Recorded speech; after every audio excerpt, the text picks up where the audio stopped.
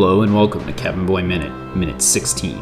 In this minute, we get to see Paps give Kenny some dining advice, we watch the ship prepare for departure, and we see the impact of a hard day's work on the crew.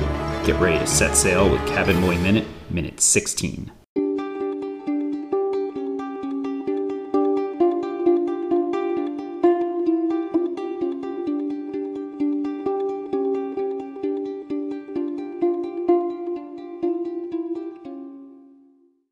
All right, well, welcome back, everybody, to Cabin Boy Minute, minute 16. Starts with our great line, "Don't chew it all in one place, shit for brains." Brilliant line. Brilliant. Great laugh. Great introduction to a fabulous character. Absolutely. So after the line, Kenny gives a little jump he does. Swallows a bit, and not so much the line, but the delivery of gum. Oh. Just him standing there, holding the gum, staring at it sadly, with the single word below. It's beautiful. Like a Zen painting. Less is more. And everything he does is wonderful in this movie. The reaction to it, the attempt to laugh along with the crew. Right? Where he's like, he's trying to have fun, and then when he finally gives up and he realizes they're ignoring him, and he looks at the gum, and he's just trying to process that. And a little variation, which would be a different joke in the screenplay. So they toss the gum at Kenny. Skunk tosses the gum at Kenny. They call Paps a scrawny guy. He calls Kenny ugly instead of shit for brains. But Kenny was supposed to be toothless. And this was shown just after they gave the gum to him. So perhaps another joke that they're giving gum to a toothless cabin boy. Wow, that is brutal and so much better. I did double check to make sure, and Kenny does have perfectly nice pearly whites in there. He does. He's a handsome man. So we get to the first shot of the side of the ship, really, where we see the actual words, "the filthy whore," for the first time. And a shot of the figurehead. I don't believe at this point it's actually Ricky Lake, although it's made to look like her. But yeah, you'd really have to look for it to see the words, "the filthy whore." You're way too focused on Kenny, because as they go to that shot, that's when he's trying to put down the two red buckets, which immediately fall in the water. And of course, as with everything Andy does, just his reaction to it, waves his arms at it, stumbles around a little bit, and then goes over to the rigging and just starts pulling on it. So, okay. Yeah, so he's pulling on. So on a lot of these ships, there's kind of a ladder-looking thing, right? It's like these wooden planks, wooden rungs that are held together with ropes, almost looking like some kind of rope ladder. Mm-hmm. I determined that thing that he's pulling are called the lower shrouds, and they hold the mast up. There's another shroud called the futtock, not buttock, but futtock shrouds, which I believe connect the crow's nest to these lower shrouds, but he is pulling on the lower shrouds, to be technical. Did you guys catch the green light and the red light? Of course. The green light is for starboard, red light's for port. Yeah, so the lights are correct if you looked at it. And the reason that they have lights like this, as you just stated, the green on the starboard and red on port, by considering the order of the lights on a vessel, a conclusion can be drawn as to the position of the craft by following a simple convention to decide direction of movement. So if you know what side they're on, you know whether the boat is coming towards you or going away from you based on where the colors of the lights are. So it's a safety thing. The words port and starboard come from the Old English. Early boats were steered with the aid of a steering oar at the stern. The majority of sailors were right-handed, so the steering oars functioned as the rudders of the craft. It was easier for right-handed people to steer on the right side of the ship when facing forward. So this side became known as the steer board, which was later corrupted into the word starboard. For smaller crafts, this led to difficulty in loading goods from the right side of the boats, so the left side became known as the port side, because that's where they would load and unload the boat at port. Fascinating. I like that. Starboard and port. Great to know. Okay. As the crew was preparing the ship, we had Kenny helping with the lower shrouds. We have Skunk and Big Teddy in the background. They're raising the mainsail, or mainsail, if you will. I won't. That's probably right. You hear Cappy in the background. All right, listen up. We're going to sail out of here tonight and run straight on through till morning. Drop our nets at daybreak and catch them scaly bastards while they're still groggy. And then you holler it away. Exactly. Yeah. He immediately presents himself as a great leader, a good captain. He does, and he has that booming voice that is hard to argue with. It is motivational. So, in the screenplay, this is all a bit different. Big Teddy says, first off, if we don't head out now, we ain't going to get a good enough start on them other boats. So, as you may recall, this movie is based on Captain's Courageous, and one of the stimulus that drove the story along in Captain's Courageous was this rival boat that they were constantly seeing out at sea. And so, as it's written in the screenplay, it's a little more in line with what happens in Captain's Courageous, where the reason that they are having this conversation is to try and beat the other boat. That's why they're going out, and not this kind of arbitrary reason that Graybar's giving to get the fish while they're still groggy. I see. So Graybar's whole speech is different. He calls the crew ladies and refers to the other boats as nitwits. So he says, by the time them other nitwits open their eyes and drop their cranks, we'll be 30 miles out to sea. And this time we're going to catch us some damn fish, or I'm going to chop off my left arm and feed it to the wife. Prepare to set sail. Wow. That is probably one of the rare occasions where it's actually better in the script. What did you come up with what kind of ship? So, as near as I can tell, it's a ketch. Ketch. After having watched Captain's Courageous, and they're on the schooners, right? That's kind of the typical boat of the time. So I started looking into it, and the setup of the sails on a schooner is a two-masted boat, but the mast in the rear is the taller one. Whereas on the Filthy Whore, it's the mast in the front that's the taller one, which signifies a ketch. Two-masted boat, the foremast is slightly taller than the rear mast, and then there's a smaller mast up front to kind of control the boat. All right, now let's not make our audience wait any longer. Discourse on Nathaniel's music box. Well, first off, cut shot to the music box, which is a little ballerina dancing. This ballerina box. So the song it's playing is a song called Beautiful Dreamer. Oh, he found it. Good man. Sure. Beautiful Dreamer is a parlor song by American songwriter Stephen Foster, who was alive from 1826 to 1864, published posthumously. But the song itself tells of a lover serenading a beautiful dreamer who is oblivious to worldly cares and may actually be dead. I think this is a great tie-in to this idea of Nathaniel awaking from his folly, right? He's oblivious to the cares of the world as he sleeps away daintily. A few of the lyrics of the song that I just pulled out because they seem most appropriate. Choice lyrics. Sounds of the rude world heard in the day, lulled by the moonlight, have all passed away. And the Wikipedia page lists some films that it was used in. Cabin Boy not listed, but it now is listed. Excellent. Great work.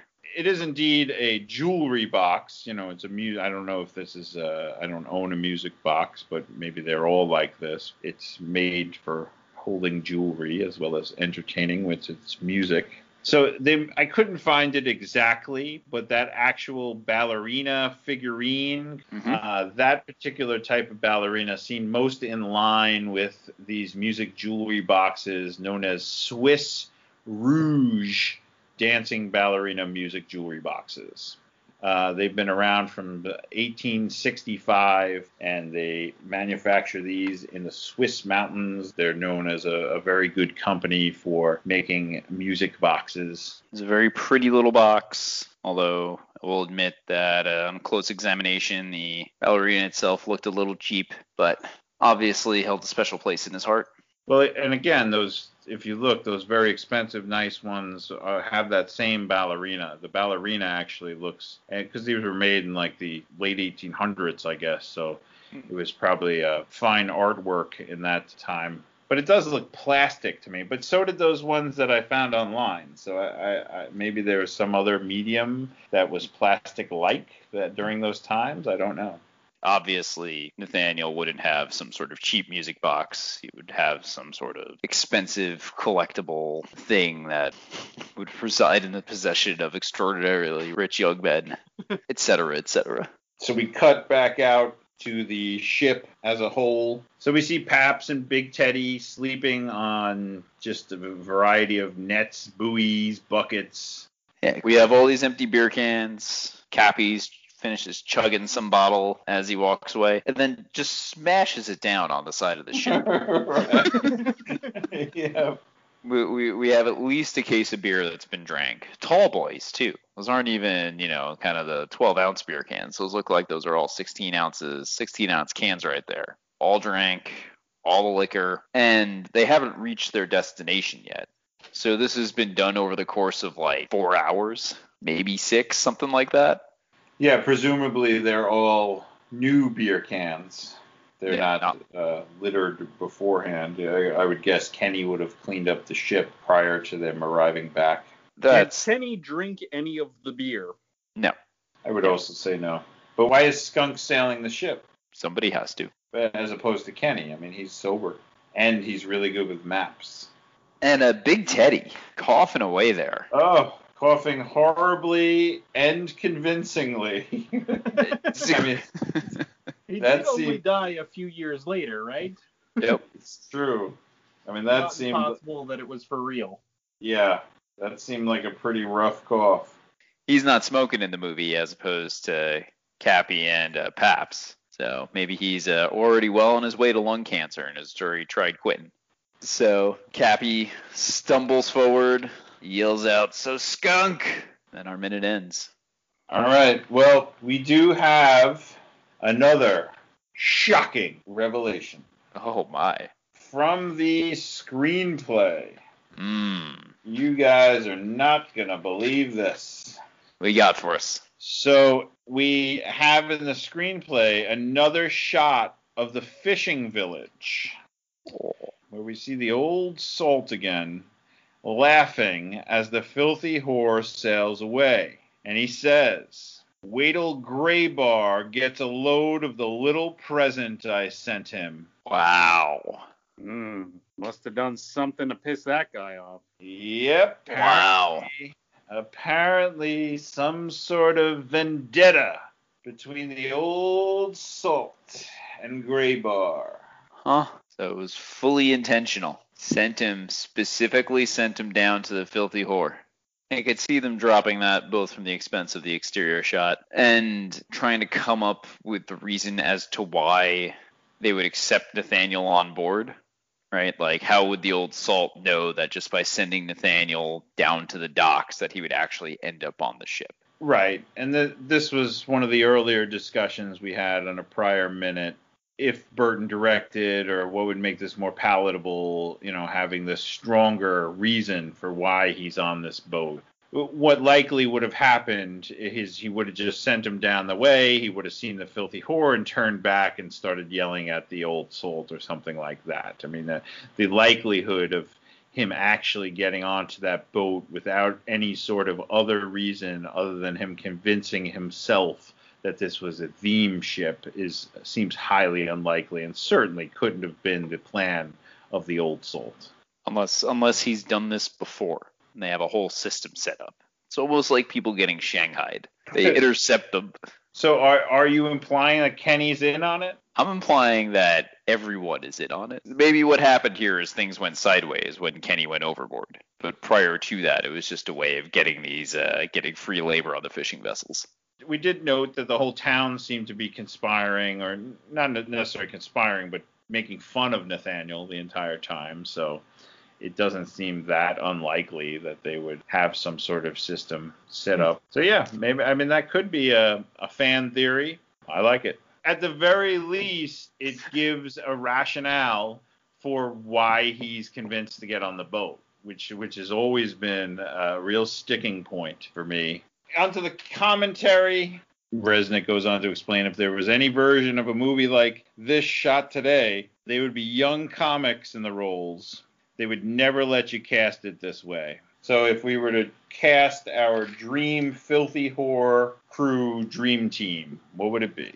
I started off thinking about an idea, and it started with Big Teddy, and I immediately went to Sylvester Stallone for some reason, and I started thinking about, an all-action superstar cast. So Paps was Chuck Norris.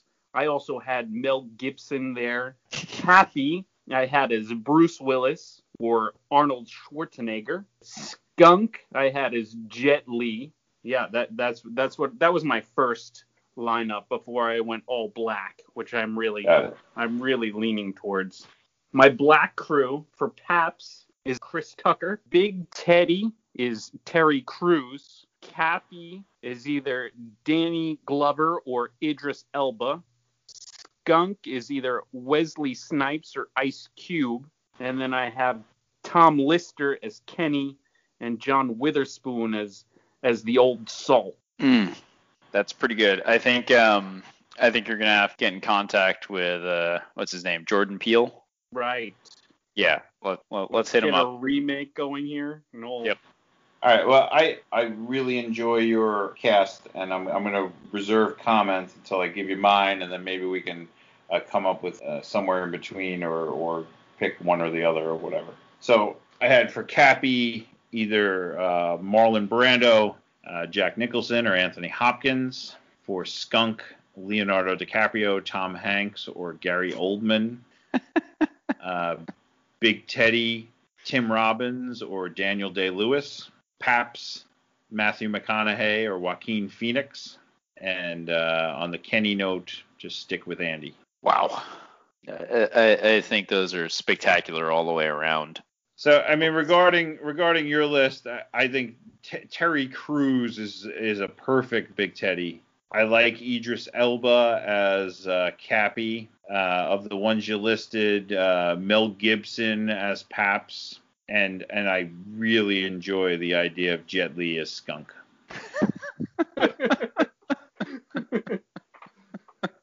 Yeah, I mean, it's all great. I agree. Idris Elba's Cappy, Terry Crews' Big Teddy is awesome. Although I do have to say, Tim Robbins as Big Teddy, like I felt that just slotted in immediately. I mean, I would really like to see Daniel Day-Lewis.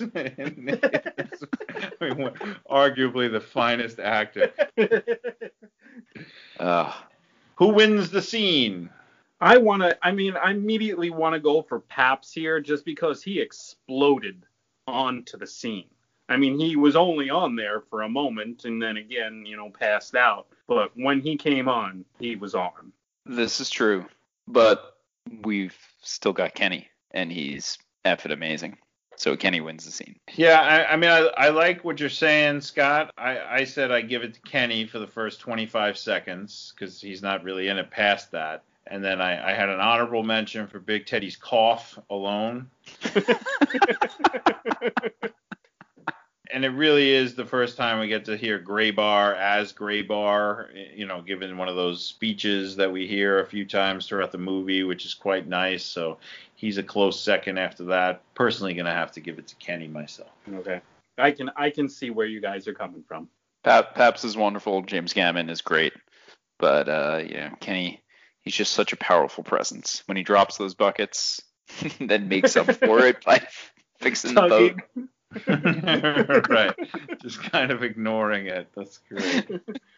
Yeah, I mean, we touched on this already. The more palatable, so the notes that I had, more palatable for the general public. Maybe a little more development of the crew up to this point. I know we just saw them, but maybe there was something earlier that gave us a little more context. Perhaps them eating lunch or something. We hear a little bit more of their backstory, adding that element of from Captains Courageous with the rival ship, giving that kind of purpose of them rushing out there, and again another antagonism along the way throughout the movie. That could be something that they could build on. And I would love to see more depth into that vendetta between the Old Salt and Graybar. And then our quote, "Nothing so liberates the heart as when a fool awakes from his folly." Again, hearkening back to the song playing in the background, The Beautiful Dreamer, just to dig a little deeper into that. So again, the song is described as someone who is oblivious to worldly cares and may actually be dead. Perhaps he's dead? Perhaps he was killed by the Old Salt? Maybe he was killed by Kenny. Killed by Kenny. The chum killed him. Maybe the chum killed him. The chum was poisoned. Yeah. Maybe you can't eat chum like that. I don't know. Scott, could you try some chum and let us know how you feel afterwards? Will do. I'll get on it. Thank you. If you're dead, sorry. Yeah, thanks. Yeah, again, that Sixth Sense moment. Can we look for clues throughout the movie from this point forward that Nathaniel is actually dead throughout this whole thing? And then the lyrics I chose again: "Sounds of the rude world, heard in the day, lulled by the moonlight, have all passed away." So this would be him speaking, I guess. He views the world as rude, the town, the limo driver, all being rude to him, when in fact he's actually being rude to everyone else, but he convinces himself otherwise. So deep in his folly that he cannot interpret reality. It's all just rearranged in his mind.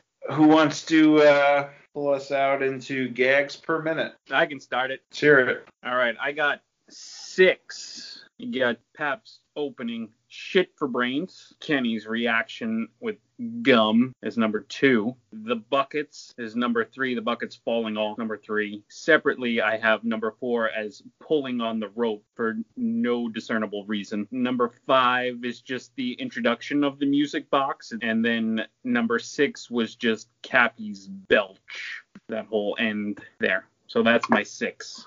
Okay, I as well have shit for brains, the gum, the buckets, the ballerina. I did not have the rope. I believe I did deliberate over that, but I'm fine adding the rope. I probably wouldn't jump on board on the Cappy's belch train, so I guess I'm sitting somewhere at 5 right now. So we'll see what Rob has to say. I also have 5. Came up with Paps Don't Chew It All in One Place, the gum, the buckets, pulling on the rigging, and the music box for GPM of 5. The last bit, kind of shot of the crew, didn't really feel like there was a particular gag in there, unless you want to call Big Teddy and Paps laying passed out on the ground a gag. Yeah, it was almost too natural.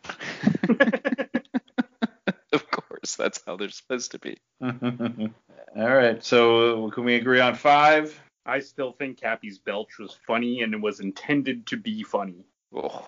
I'm willing to outvote, unless you want to stand behind Scott. Rob, you must choose, but choose wisely. Well, I will not choose to stand behind Scott because I know how dangerous that can be. I'm sticking with my GPM of 5. All right, GPM of 5 it is. And funny, not funny. So, this, again, calls into question, is a minute funny because the entire minute has been funny? Or is it funny simply because you laughed once? Right. I do appreciate the fact that you called me out, and I'm man enough to admit that in minute 12 I did say that if it got one good laugh. And it's funny because I re-listened to our conversation in minute 12 and to hear that conversation again, and you were wrestling with the same type of thing that I found myself wrestling with, well, in the last minute, where we were both having that kind of internal fight. Is it funny enough? You know, I was arguing the other point, but then as last week I was trying to reconcile just just that one laugh being, and I found myself in that conundrum that was almost exactly the same things you were saying that last time. But I guess it just depends on how you felt in the moment, whether you were willing to just kind of give it. It could be based on your mood at the moment, right? But in general, to your question, it's completely subjective, right? So, I mean, it's just like the whole minute. Is there a way we could frame it? If somebody just sat you down and you didn't know the movie and you just watched that minute, would that minute be funny? Yeah, it's a tough call. This, I think, in particular, is a tough minute to evaluate. There's funny elements, right? There's parts that are entertaining, but is there enough funniness in any given funny moment to elevate the entire minute? I think it's clear this minute is not funny. I feel like this whole discussion proves that it's not clear. Yeah, I mean, but what's the big laugh even in this? I mean, the shit for brains is the big laugh. Shit for brains. If it was in the middle of the minute rather than the beginning or the end, the minute would be funny. It is a good point. It kind of gets lost for me because it's right at the beginning. Yeah. Yeah, like if this was, just for a more obvious example, if this was somebody's daddy's missing a leg, smack dab in the middle of the scene, it would be unquestionably a funny scene. But I think you're right, Scott, in the fact that, in my mind, it's losing something because it's right at the beginning and you kind of forgot about it. Much like seeing David Letterman at the beginning of this movie, that's great, and then the rest of the movie falls off a cliff and nobody likes it.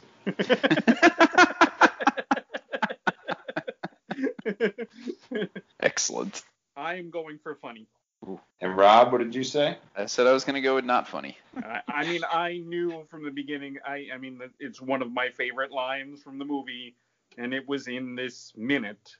I can't not say that it's funny just because the rest of the scene sort of trailed away. That line was hilarious. It is. I guess we got to come up with, I don't think we can definitively say that if one joke, because there's varying degrees of joke. So, I mean, it could be a big laugh. I mean, that's a great line. But again, the whole minute, I mean, I'm in that same conundrum. But you are pushing me into the funny column. I'm surprised to hear myself say that because I was pretty adamant that this was a not funny scene. But when you put it that way, if that line was in the middle, I probably would feel differently. If that line was in the middle, if he got him blowing smoke in his face, and then if the minute ended with Kenny pulling on the rigging, if that was the arc of the minute, unquestionably, right? But should it matter, or are we the parts equal the whole? Like if you chop up the pieces and put it, don't you still have the same stuff? It's the difficulty in what we're doing. We made the decision to evaluate the movie minute by minute, not scene by scene. And by going minute by minute, we're artificially cutting the rhythm of each scene depending on how it falls. But forget that. Just take the shit for brains. If you put that in the middle, doesn't that if you take the shit for your brains and put it in the middle of this minute, doesn't it feel better to say that it was a good solid minute? I mean, that shit settles a little better in my brain. Yes. In the middle. Yes. And that should not matter if we're being fair. So Scott, you've convinced me, and I'm gonna call it funny now. Scott celebrating. He's so happy because it's a great point. I can't really argue with anything that's been said. So I will also change my vote to funny. Wow. Now we know the world is ending. We are all pushovers. Scott's mastermind has brought us to this moment. Funny minute on the strength of shit for brains. I mean, as people will do a psychological profile on the three of us after this, of course, these nimrods are going to think that just because they said the word shit for brains, that this is a funny minute. He said a curse word. Right. Exactly. The exact equivalent of that. All right. Anything else, gentlemen? No. All right. Well, thank you very much for joining us here on Cabin Boy Minute. This was Minute 16. We will see you next week on Minute 17. Adios.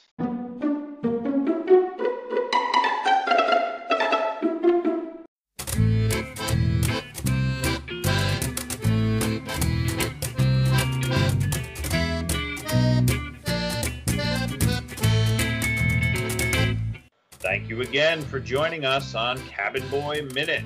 Please help spread the word, tell your friends about us, and rate and subscribe on your podcast medium of choice. Check out our episode notes where you can find calls to action, details on how to support the pod or leave us a message. Or find us on Twitter at CabinBoyMinute. We look forward to joining you again next week. Bon voyage!